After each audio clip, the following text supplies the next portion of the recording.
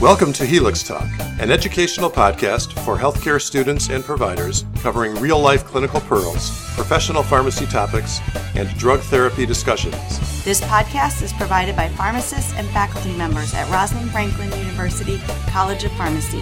This podcast contains general information for educational purposes only. This is not professional advice and should not be used in lieu of obtaining advice from a qualified healthcare provider. And now, on to the show. Welcome to Helix Talk, episode 92. I'm your co-host, Dr. Kane. I'm Dr. Schumann. And today's episode title is Why You Should Stop Using Abnormal Saline, Normal Saline versus Lactated Ringers for IV Fluids. And today we're basically discussing some new evidence supporting the concept that maybe normal saline is, in fact, nephrotoxic to patients. This is an IV solution that we've been using for many decades. And it just so happens that relatively recently we have some data comparing normal saline versus another IV fluid called lactated ringers. And that new data suggests that we should probably change our kind of standard practice away from normal saline. Right, so Dr. Kane, I practice mostly in an outpatient setting. So what are some examples then of maybe when as an introduction, when are IV fluids generally used in a hospital? I know a little bit from when I teach my nutrition lectures, but in kind of general practice, what do you see them used for? Yeah, so basically there's like two main modalities of why a patient might receive IV fluids. One is for maintenance IV fluid, meaning that the patient isn't taking adequate PO or can't take oral anything. It could be that they have an ileus, they have surgery coming up, or they just had a surgery, they're nauseated, they're vomiting. For whatever reason, you're basically trying to maintain their hydration status, and you do that by giving maintenance IV fluid. Now, the other thing that we do is IV boluses. So instead of kind of giving a continuous rate over a long period of time of an IV fluid, for someone who is hypotensive, someone who's bleeding, someone who is extremely dehydrated that needs to kind of get a lot of IV hydration very quickly, we can give them IV boluses. And this is very commonly done, especially in more critically ill patients. And the reason is that for low blood pressure, we have to give IV fluids for other therapies like vasopressors to work. Vasopressors won't work if you don't kind of tank up the patient with an adequate hydration through IV fluids. So IV fluids are incredibly common for hypotension, dehydration, and then people who can't take PO. And we have a variety of different IV fluids that are available. But historically, normal saline is one of the most common IV fluids that we use both for the hydration and boluses, but also even mixing drugs to give them IV. Normal saline is a very common diluent that we'll use to maintain tonicity in an IV product, but be able to mix it with another drug that we're trying to give the patient. Yeah, and so again, when we look at what is available, I remember in school something you learn about but don't talk about as much is the idea about these crystalloids and colloids. So can you tell me a little bit about those two? Yeah, so crystalloid just basically means it's like a salt solution. So mostly this is going to be sodium and chloride making up the crystalloid component. But this is an electrolyte salt solution that you give to a patient, and those electrolytes have some degree of osmolarity, and that osmolarity maintains that fluid inside the vasculature. So for example, with normal saline, it has an osmolarity of 308 milliosmoles per liter. And that means that when you give that patient that fluid, that sodium, that chloride will stay in the blood, and it keeps that water in that IV fluid inside the vasculature as well. Now, in contrast, colloids, an example of a colloid would be albumin or certain types of IV starches.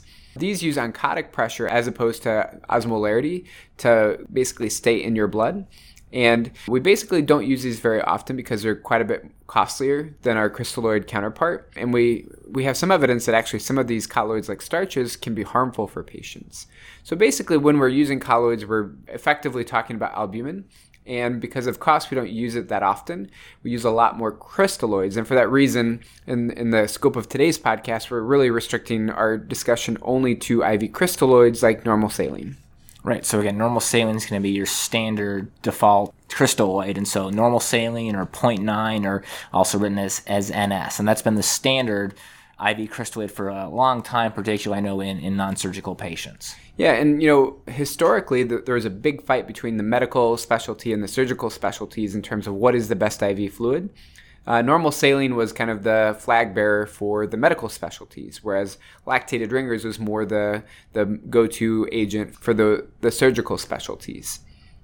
So it's interesting. I know, Dr. Kane, you mentioned that, talking about what's considered normal. And it's interesting if you look at, calculating it out, when we look at the actual amount of sodium that is in normal saline, you're looking at 154 milliequivalents per liter overall, which technically is hypernatremic if we're considering a plasma concentration somewhere between 135 and 145 as normal. So it's maybe not as normal there. Exactly. So if a patient receives too much normal saline, they will become hypernatremic because the sodium content of normal saline is too much sodium versus what your body prefers. So that is absolutely a problem with normal saline. Interestingly, though, the bigger problem is actually the chloride content. And in this case, the chloride content is 154 milliequivalents per liter, but your blood is around like 98 to 107, or we'll just effectively call it like 105. And this is a much bigger discrepancy than that sodium content. So if, again, we give too much normal saline to a patient, they will become hypernatremic, but they'll actually get very hyperchloremic. And we think that that excessive chloride load is actually one of the things that causes some of the harms associated with too much normal saline. Interesting. You also mentioned in terms of osmolarity that it's a little bit different there too. So 308 milliosmoles per liter would be what's considered for normal saline, compared to with the body, isotonicity is defined as 275 to 300. So again, a little bit of a difference. And interestingly as well, I believe, is pH difference too. Within the plasma, pH is 7.4. But with normal saline, pH of 5.6, so significantly more acidic in that environment. Exactly. So one of the big problems is that we love to give normal saline for, let's say, a septic patient. And in sepsis, it's very common these patients will form anion gap metabolic acidoses from their lactic acidosis. It's ironic that they already have an acidosis, and then we give them liters and liters of this IV fluid that is also acidic in hopes that their acidosis will get better. Clearly, that doesn't make a lot of sense. So unfortunately, between its hypernatremia, its hyperchloremic nature, and its acidic pH, normal saline is really not that normal. And some people have kind of jokingly called this abnormal saline because of the fact that it does create electrolyte problems, especially if you give too many liters of this IV fluid. Now, Dr. Kane, I'm pretty sure I know the answer to this, but if we're talking about how maybe problematic normal saline could be, there's got to be some sort of other type of crystalloid that might be available, right? Exactly. And this is where that surgical specialty comes in. They've really hung their hat on the concept of using lactated ringers, or LR, as their preferred crystalloid of choice. And they've really fought the medical specialties for decades, saying that they think that their IV fluid of choice is better than the medical specialty's normal saline. So it's interesting. You hear the name, so maybe Ringer's lactated. So is Ringer a person? Does Ringer have to do with the formula? What is the Ringer part? Yeah, so basically a physician by the last name of Ringer was the first person to come up with what we now basically call today as lactated ringers. So Ringer's lactate is probably a more proper name for it, but by convention we've kind of called it LR, or lactated ringers, instead. And then what happened was another physician, a pediatrician actually, by the last name of Hartman, actually modified that to what we now have today, which we call LR, or lactated ringers. So some people call this lactated ringers or Ringer's lactate. Some people will use that second physician's name and call it Hartman's solution. This is a little bit more common in other countries outside of the US, but that's basically where that name comes from. LR, or Hartman's solution, comes from the two physicians that were involved in the development of this IV fluid. Right, and Dr. Kane, since you mentioned that some of the concerns with it were about some of the breakdown of sodium chloride, osmolarity, and pH, let's maybe start with their comparison. So how does this look in terms of sodium content versus normal saline? So this one is actually hyponatremic. So it has 130 milliequivalents per liter of sodium, whereas your blood is closer to 135 to 145. So as opposed to making you hypernatremic if you get too much of this could potentially actually make patients hyponatremic instead. Chloride-wise, this is spot on. And again, the chloride was the big problem with normal saline. In LR, we have 110 of chloride versus physiologic. It's about, we'll say 105, 110, somewhere around that range. So this is much more physiologic than the 154 of chloride that normal saline came along with it.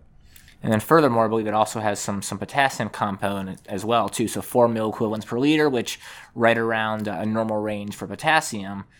And then I'm assuming that there's some sort of lactate involvement too. Exactly. So as the name suggests, they add lactate to the IV fluid. This is 28 milliequivalents per liter. And basically what happens is that lactate will eventually turn into bicarb in the liver. So that lactate hits the liver, turns into bicarb, and some component, maybe not all of it, will get converted into bicarb. It depends on how efficient that conversion process is.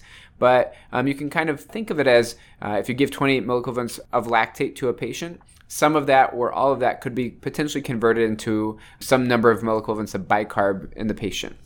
And then if you look at pH as well, we're talking 6.2, so it's still not exactly on there, but maybe a little bit closer to physiologic compared to normal saline, 5.6 versus 6.2. Yeah, so way better. Maybe not exactly at 7.4, which is the pH that we would love to have, but this particular product is not as acidic as normal saline.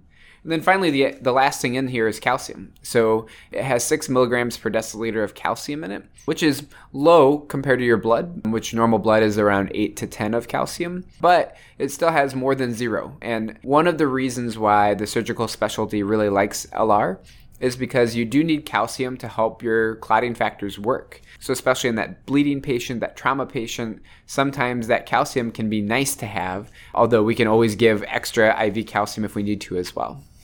I believe there are other crystalloids on the market as well, too. So what are some of these other things we can maybe consider, too? Yeah, so there are a number of other crystalloids that are very similar to lactated ringers. And we call lactated ringers and these other crystalloids balanced crystalloids, meaning that physiologically they're similar or balanced to what normal plasma should look like. Some of the examples of these branded products include Plasmalite, Isolite, Normal-Sol. There's a bunch of other ones on the market. And then many of those products also have very similar names, but slightly different concentrations of ions. Mostly the pH is a little bit different. So for example, we have Isolite S, and we also have Isolite S pH 7.4. And that latter product obviously has a pH of 7.4 versus Isolite S without anything else within the name has a slightly more acidic pH. So again, basically all of these are very, very similar. The nuances are the pH and the exact electrolyte concentrations, but all of these are more physiologically balanced to be more similar to your plasma as LR is. The difference basically is that we've used LR for a very long time, whereas these newer products, these are products that are formulated by different companies and have slightly different variations. And typically, to be honest, they don't have as much IV compatibility data, which is one of the reasons that we don't immediately grab these all of the time. And so similar to the other types of crystalloids we mentioned, these can be given both as maintenance IV fluids as well as an IV bolus. So something maybe along the lines of 80 to 125 milliliters per hour is a continuous IV, which would be about 2 to 3 liters per day. And again, also the option in cases where you need to push it a little faster as an IV bolus, maybe 1 liter over an hour, maybe a little bit less depending upon your IV access. So 999 mils per hour if the IV pump can't handle that 4 digits of 1000. But yeah, we can go ahead and give it a bolus, maybe even give multiple boluses at the same time if we need to. And if you look at, especially some of the earlier septic shock literature, depending on how sick the patient is, they may get up to, let's say, 10 liters of IV fluid in the first day. But I would say for the most part, most literature is moving toward a resuscitation volume of a couple liters is going to be what you'll typically give for that sick patient. And then beyond that, that's where you start reaching for vasopressors, for example, in that patient who is still hypotensive after that. But for the most part, I think we overcomplicate the dosing of these IV crystalloids. You give a couple liters IV bolus very quickly within an hour or two for hypotension. And for maintenance IV fluid, you're basically picking a number between 80 or 83.333, which is 2 liters a day, all the way up to 125, which is 3 liters a day. And that's a typical hydration for someone who's not taking PO. Right, so again, I think at this point, just to highlight some of the differences we mentioned, as you said, there's nothing quite normal with normal saline. We're talking about higher sodium content, definitely higher chloride content, more acidity, and so maybe not as balanced as some of these other more balanced crystalloids, as you mentioned. Exactly. And again, lactated ringers is the main thing that we've used just because we've had it around for a long time. There are other products out there now, but these balanced crystalloids are just better in terms of the physiologic balance of electrolytes that they have and the pH that these have. It's more similar to your blood. Now, Dr. Kane, you make it sound as this is something, again, this is not a surprising fact. As you said, this is something that's been known for a while. So what has kept individuals maybe from embracing lactated ringers comparatively to others? So the number one reason is that if you're a medical specialist and you were trained with normal saline and you like normal saline because you're comfortable with it, your argument is, show me the data. And for decades, the argument was, if there's no data that says normal saline is causing trouble, why would I switch? That's how I trained, that's how I learned, and I want to continue doing, what I've done. And basically, that was factually correct for a very long time, decades actually, where we didn't know whether the imbalances in abnormal saline actually caused a clinical difference, or if people were just getting worked up about clinically irrelevant numbers in a bag that, your body can handle some degree of chloride, it can handle some degree of an acidic pH solution. The argument was maybe the body can adapt and it doesn't cause a clinical difference in outcome. Right, so I'm guessing then we have some new data available that we can jump right into? We do. All right. And the two trials that came out relatively recently, within the last year, the two trials are named SMART and SALT-ED. References are in the show notes. Again, this is episode 92 at helixtalk.com. But these were kind of parallel trials done at the same institution. So they're very similar in design, but they looked at different patient populations. And basically, the design of the trial was comparing normal saline versus balanced crystalloids. And most of the time, they used lactated ringers. They used a little bit of the plasma-light isolite product, but for the most part, they used lactated ringers. So effectively, this was a normal saline versus lactated ringers study, two studies actually. Yeah, so this was... Again, for both trials, really a single center, unblinded, which just does bring in some considerations.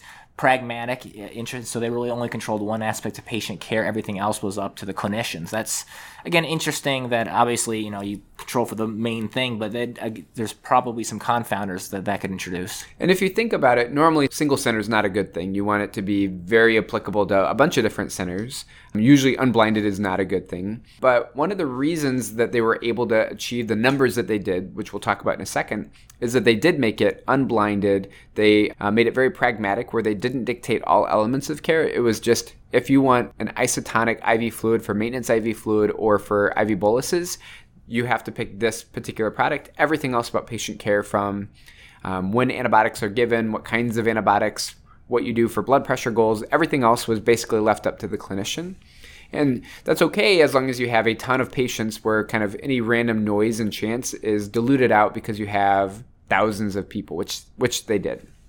And one of the reasons that they were able to do this was that they did what's called a cluster randomized study, which means that instead of randomizing each and every patient, consenting them, saying, hey, we're running this study, we want to give you this IV fluid or this other IV fluid, instead of doing that, they randomized an entire unit. So either the ED or the ICUs were completely randomized to either get normal saline or LR for an entire month, and then they swapped back and forth every month. And that allowed them to basically give the study drug, the crystalloid, to all of their patients when they needed IV fluids. Again, every other month they're switching off. That unblinded nature of it allows them to be able to enroll a ton of people and give their study drug to a ton of people. All right, so just now to look at some of the breakdown of the individual studies. So as the first one I think you mentioned was the SMART study. So critically ill ICU cohort, 5 ICUs at Vanderbilt, and I think you already mentioned this. This was a very, very large study. 15,000, is that right? 15,802 people enrolled? Yeah. This is gigantic for ICU studies. And again, the reason that they could do this was simply the fact that they had this cluster randomized design, pragmatic design, and they included a ton of different kinds of ICU patients. So I would be hard-pressed to find a larger ICU study than this. This is like cardiovascular research territory here in terms of that number. All right, so what was the primary endpoint they looked for? So in the SMART trial, the primary endpoint was what they called major adverse kidney events within 30 days. And major adverse kidney events basically meant that you died, you went on dialysis, new dialysis, or your serum creatinine doubled. All right, so let's look at the results there. So ended up with normal saline, 15.4% of individuals met that primary endpoint compared to 14.3% lactated ringers. May seem like a small difference there, but p-value 0.04, so statistically significant. with a number needed to treat of only 91, which is really pretty good. So the absolute difference was just above 1% difference. That's where that number needed to treat comes from. Effectively kind of proving or demonstrating that there is a clinical difference between normal saline and lactated ringers. And most of that difference actually was born out of the fact that normal saline was more nephrotoxic than lactated ringers was. I think another interesting point to look at is the amount of the fluid. So again, if you think it is a problem with the solution itself, then more of it would be considered to be more problematic. And so one thing they note is that relatively small amounts in the study, so median of 1,000 milliliters given with an interquartile range of up anywhere from none to 3,500 milliliters. And of course, if you think about it, if the median was 1,000, that means that roughly 1% absolute difference we're observing is with roughly about a liter of fluid, right? So you would expect that the amount of nephrotoxicity that you should observe is going to be a lot more for that patient that gets like 6 liters of fluid in that first day. I would view this as very applicable to many, many patients because it doesn't take that much IV fluid to observe this difference of primarily nephrotoxicity. Now, what about, I guess, thinking about other endpoints, what about as far as mortality? What did this do towards the patients there? Yeah, so they looked at 30-day inpatient mortality, and they were so close. So normal saline had 11.1% versus LR had 10.3%. The p-value would make a statistician cry. It was 0.06. So they were so close, but not quite there in terms of showing an actual mortality difference among this critical care cohort. And then were there any important subgroups they looked at? I know you're big on sepsis, so what happens in that population? Yeah, so of that 15,000 patients, about 15% of them were sepsis patients. And again, sepsis patients tend to get a lot of IV fluids in that first 6 to 24-hour period. And what they found was the 30-day inpatient mortality of that sepsis cohort was normal saline 29.4% versus LR 25.2%. That was a significant p-value of 0.02 with a number needed to treat of 24. Again, this is a hypothesis-generating subgroup, meaning that this doesn't change our standard of care for sepsis patients, but it does kind of argue the point that there may be certain patients that would benefit more from switching from normal saline to lactated ringers or just never using normal saline, period, unless there's some compelling reason that you really need to use normal saline in those patients. All right, so we've kind of talked about the SMART trial, which is critically ill ICU cohort. You said the other one was SALT-ED. I have a guess as far as what population this one was in. Exactly. So this is our non-critically ill emergency department cohort. And at Vanderbilt, they only have one ED. So this was a single center, 1 unit study. But again, I wouldn't beat them up too much for that because they actually had 13,000 people enrolled. Again, gigantic study. This is cardiovascular research territory in terms of the N here, which is really impressive. It's an important thing to look at as far as the endpoint. So a little bit different here. Primary endpoint, days alive and free of hospital within 28 days. And I'm not a huge fan of this particular endpoint. Basically, they're trying to prove that you stayed alive and out of the hospital. And there was no difference here. The median days out of the hospital within 28 days and alive was 25 days in both groups. Basically, everyone spent a median of 3 days in the hospital and then they were gone. So again, in the SMART trial, they primarily looked at major adverse kidney events. In the SALT-ED trial, the primary endpoint was actually a failed endpoint looking at basically being out of the hospital. All right, so as you mentioned, the secondary endpoints, they didn't get rid of the major adverse kidney events. They just made that a secondary endpoint here in this case. So death, dialysis, or doubling of the serum creatinine. Found here normal saline 5.6% versus lactated ringers 4.7%. So again, right around a 1% difference. Statistically significant p-value 0.01. Number needed to treat here 111. And, even though this was a secondary endpoint in a trial with a failed primary endpoint, this is a very different endpoint. And I think that it's reasonable to look at this, especially in the context of the SMART trial showing less nephrotoxicity. So we're effectively seeing a similar treatment effect here in terms of less nephrotoxicity using lactated ringers, both in critical care patients, which was the SMART trial, and then non-critically ill patients in the SALT-ED trial. Now, in both studies, again, in this case, they also looked at mortality here. And so similarly, it was, p-value, not significant, so 1.6% mortality rate with normal saline, a little bit lower, 1.4 with lactated ringers, p-value 0.36, so nothing there. And to be fair, I don't know that you would expect to see a mortality difference. Just to put it into context, we're talking about 1.5% of people dying overall in the SALT-ED trial. versus in the SMART trial, about 10% of people died, and in the sepsis cohort, about 25 to 30% of people died. So this is clearly like a very underpowered mortality endpoint.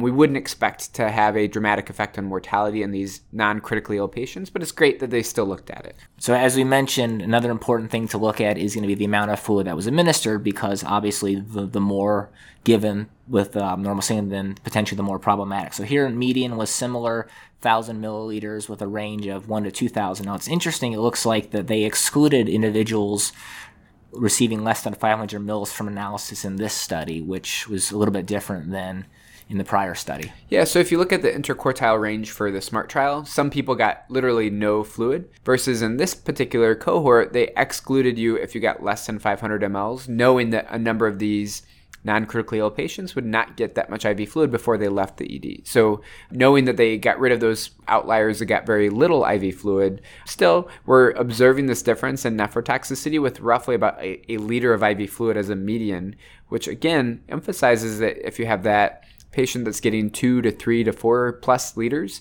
there's probably a dose-dependent toxicity with normal saline, and we should be even more cautious to use normal saline in those patients. All right, so what can we learn if we kind of combine these two studies and make a big picture analysis? So in both trials, they did look at the surrogate endpoints of basically what happened to your Chem7. So they looked at your sodium, for example, and if you got randomized to the normal saline arm, you had higher serum sodium levels versus lactated ringers, which is kind of what we would expect because normal saline has 154 milliequivalents per liter of sodium. They also saw a higher chloride concentration, which is, again, something that we would expect with normal saline. Even though lactated ringers has potassium in it, 4 milliequivalents per liter, they did not observe a difference in potassium. And again, that lactate in lactated ringers is going to be converted to bicarb. And they actually did observe that people who got randomized to lactated ringers had higher serum bicarb levels than the normal saline cohort. Yeah, so I think as you've said it, and I'll say, is these should all support the idea that normal saline can be nephrotoxic.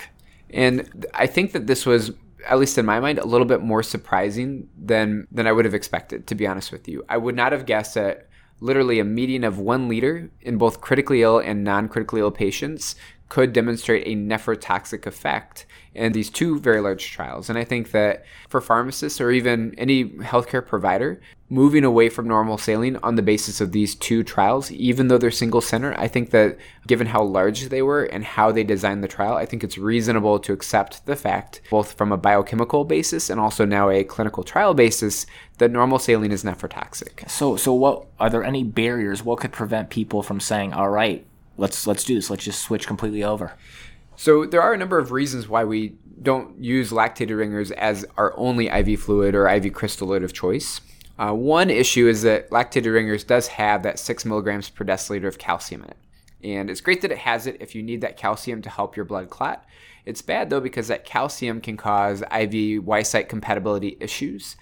And actually, if you look at one particular drug, Rocephin or ceftriaxone, it actually has a contraindication in the labeling that if you are less than 28 days old, so if you're a neonate, you should effectively not get LR and ceftriaxone at all. Whether it's different times of day or not, it doesn't matter. And the reason is that they found that ceftriaxone can precipitate with calcium-based salts.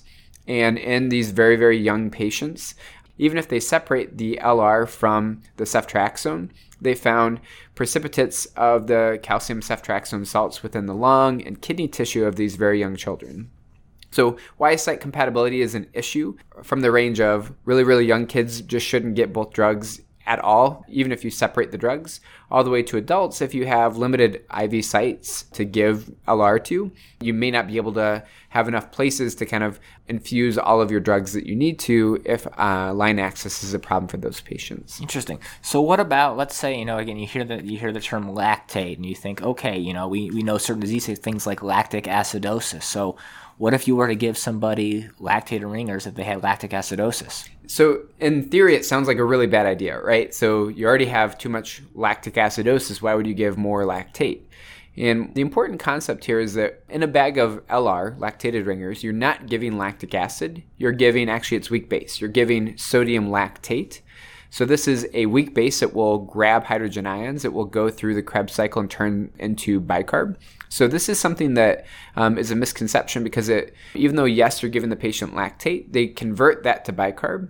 And you're giving something that acts as a buffer. It will find H+ ions and soak them up.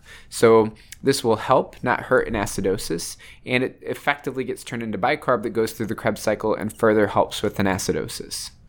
All right, what about hyperkalemia? I know we talked a little bit about the data there. Yeah, so again, LR has 4 milliequivalents per liter of potassium in that 1,000 mLs of water that you're giving a patient.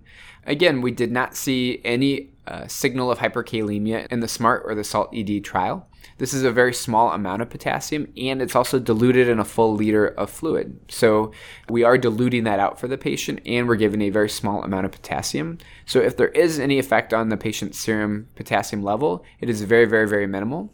And some people actually argue that giving normal saline, which is acidic, could actually make hyperkalemia worse because as a patient gets more and more acidic, they will basically try to grab those hydrogen ions, put them in their cells, and then redistribute their potassium from their cells out into their blood. So giving a patient an acid can make their serum potassium levels get worse, versus LR that has a more basic property to it because of that bicarb could potentially make that hyperkalemia better. Although even still, many clinicians are worried to give this potassium-containing product to a patient with hyperkalemia, and I get that, but we should understand that if the effect is there, it's very, very minimal, if at all. And so the one thing that always, the cynic wants to think about is, what about cost? How does that influence? Are we looking at big cost barriers if we start to implement the switch? So one of the really exciting things about the SMART and the SALT-ED trials is that we're basically having a number needed to treat of about 100 for literally no cost to the patient or to the institution. The IV 1 liter bag cost of LR versus normal saline is literally identical. There is no cost difference. And in fact, you could argue cost savings by avoiding dialysis in some of these patients, by avoiding acute kidney injury that could keep them in the hospital longer. And potentially in that critical care cohort, they came really close to showing a mortality difference with LR. So this is a cost neutral, if not cost beneficial strategy to take that patient away from normal saline and give them LR instead. All right, Dr. Kane, you've convinced me. Well, we have to convince the rest of America because this is something that is deeply entrenched in every order set in every hospital in America. This is deeply entrenched in just how we're trained. If you think about it, many of our IV products that we give are mixed in normal saline because it tends to be fairly stable and it doesn't cause issues with compatibility. So in a patient who's getting multiple IV piggyback riders, they're probably effectively getting a good amount of normal saline that could potentially be causing harm. And we don't even think about that because we just mix it and we don't even think about what is the diluent in that drug when we give it IV to a patient. All right, so I think now at this point we want to kind of sum up some of the things we've already talked about. So the first thing we've said is normal saline is kind of a misnomer. There's really nothing there that's normal. It has too much chloride. It's too acidic. Even there's concerns about the sodium content of it as well. And so even a normal or a standard dose of normal saline can produce electrolyte abnormalities and can even be nephrotoxic compared to balanced crystalloids. And number two is that these balanced crystalloids, by definition, these are IV fluids that are better matched from a pH or electrolyte standpoint, especially versus normal saline. So they're more similar to human plasma. The most common balanced crystalloid is going to be lactated ringers or LR, but there's a bunch of other products that are on the market like Isolite, Plasmolite, things like that. These are all very similar in terms of their composition. The main difference is going to be how easy it is to come up with IV compatibility between any of these newer products versus LR. LR tends to have a lot more data with IV compatibility. Yeah, and so again, there are some concerns if we were to start switching. One of the things we've talked about is compatibility. So because of some of that calcium content, there's potential for IV compatibilities, precipitations that could be problematic if you have limited IV access and have to give it through a Y site. And finally, lactated ringers has two main misconceptions that people need to be aware of. One, it does not worsen lactic acidosis because it isn't acidic. And two, it does not worsen hyperkalemia because it comes with a lot of free water to go along with that potassium, and it will actually help pH become higher. And so a lack of acidity plus that free water in the lactated ringers will help it not worsen hyperkalemia. So with that, hopefully we've indoctrinated the Helix Talk audience into favoring lactated ringers over normal saline. I would encourage anyone in the hospital setting especially to consider changing order sets, changing your practice, identifying patients who are on normal saline that don't have a compelling reason to be on that normal saline, and switching them over to lactated ringers. Based on the data that we have, if you just switch 100 patients from normal saline to lactated ringers, you will prevent one patient from having a major adverse kidney event in the ICU setting, and even in the hospital setting as well, in that non-critically ill patient. So this is a cheap, simple intervention that can change patient outcomes. For the listeners who enjoy the podcast content, we're at helixtalk.com. We're also on Twitter at helixtalk. If you want to message us with any topic suggestions, those are amazing. And so with that, I'm Dr. Kane. I'm Dr. Schumann, and on behalf of Dr. Patel, study hard. If you enjoyed the show, please help us climb the iTunes rankings for medical podcasts by giving us a 5-star review in the iTunes store. Search for Helix Talk and place your review there. To suggest an episode or contact us, we're online at helixtalk.com. Thank you for listening to this episode of Helix Talk. This is an educational production, copyright Rosalind Franklin University of Medicine and Science.